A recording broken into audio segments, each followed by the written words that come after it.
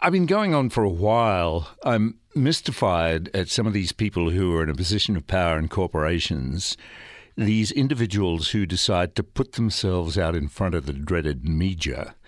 And it seems to me they have no clue. They shouldn't be there. To comment further on this, Neril East. Neril's a credibility expert. Hello, Neril. Hi there, Mike. How you going? I'm well, thank you. Let's go to Brad Banducci. Now, I always wondered why Mr. Banducci put himself out in front of the cameras and the microphones in the first place. But then he compounded it with this little contretemps with the man from the ABC. And I've had a number of calls telling me, he threw his toys out of the cot and one thing and another. Some people say, was it fair? Was it right? And all that sort of thing.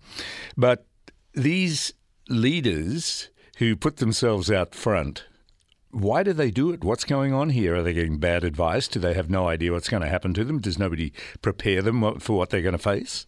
Well, the bottom line is, if you're the CEO of a business like Woolworths, facing the sort of controversy that they're facing, it's essential that the CEO has the skills to stand up publicly and explain the position. We still mightn't agree. It still mightn't be a pretty story. It certainly isn't going to be positive. But to be able to stand up and do that with a degree of credibility. I wasn't on the inside of the tent, but I can imagine that Woolworths has got a great communications team that I'm sure gave fearless advice to the CEO. But something went terribly wrong between that advice and the actual delivery, and the result was what we saw the other night. On and off years ago, I had the occasional side hustle where I would, for a fee, I suppose, go to the other side and advise people who are going to face the harsh glare of the media spotlight how they might come out of it. Now, you say, for example, it's essential to leave the combative attitude behind and be human. And I found that a bit, with people who would, and when I get on his program, I'm going to tell him, I'm going to show him.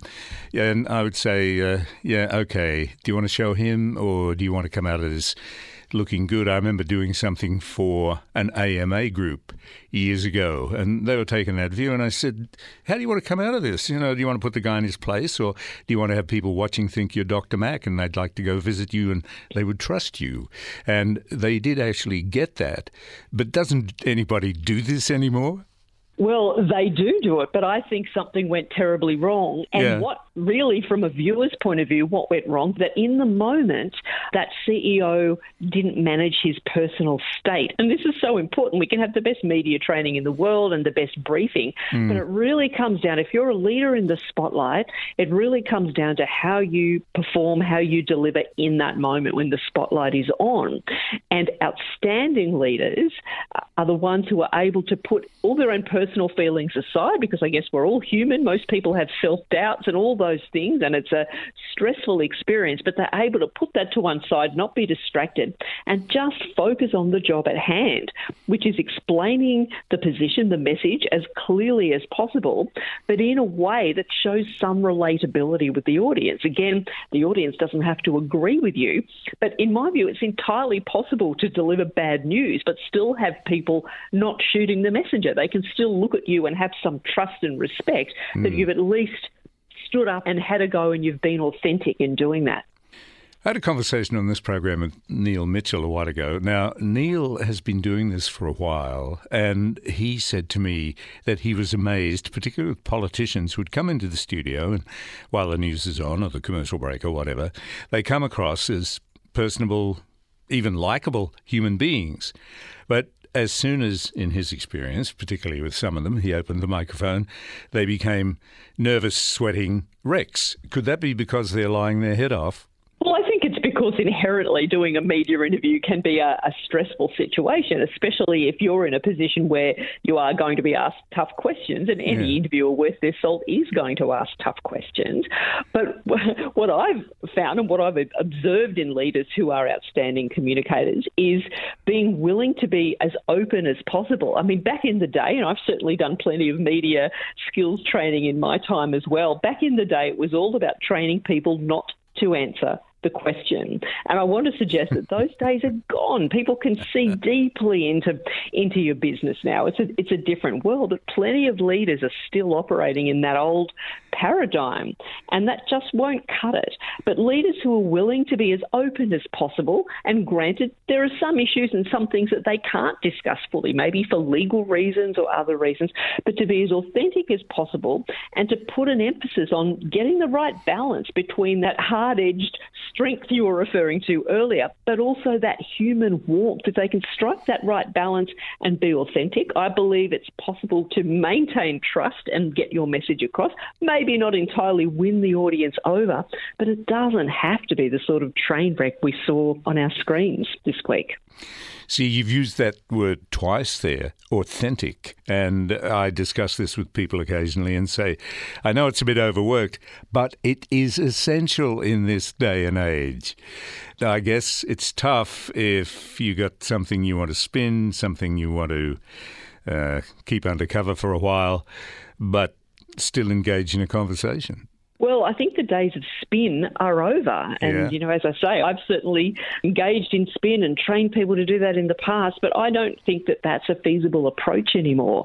I think it's much more about being genuine, being real, telling it as it is, telling it warts and all, even if that reflects badly on you and your business. You might cop some short-term pain, but in the long term, you're building credibility and building reputation.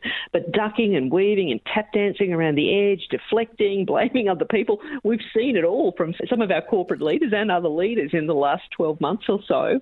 It's just going to end up with, people like us discussing people like them on radio programs and I guess creating lessons for leaders about what not to do in pressure situations, really moving away from that lack of authenticity and focusing on being clear, being straight down the line and building long-term trust. I used to think there was a healthy skepticism in this country, but it concerns me now, I think, with a lot of regular folks, that's turned into a more dismissive cynicism. We really need that communication between regular folks and people who are in a position to pull the levers. And down the track, I just see it being really a problem if that isn't restored. Well, research on trust, bears that out, exactly what you're saying, that really we don't know who to trust anymore. I mean, we've come through the kind of trauma of the last few years, but research shows, social media is the Wild West. We don't trust or believe necessarily what we're seeing or hearing across the media more broadly. We don't trust government. Trust in government's never been lower.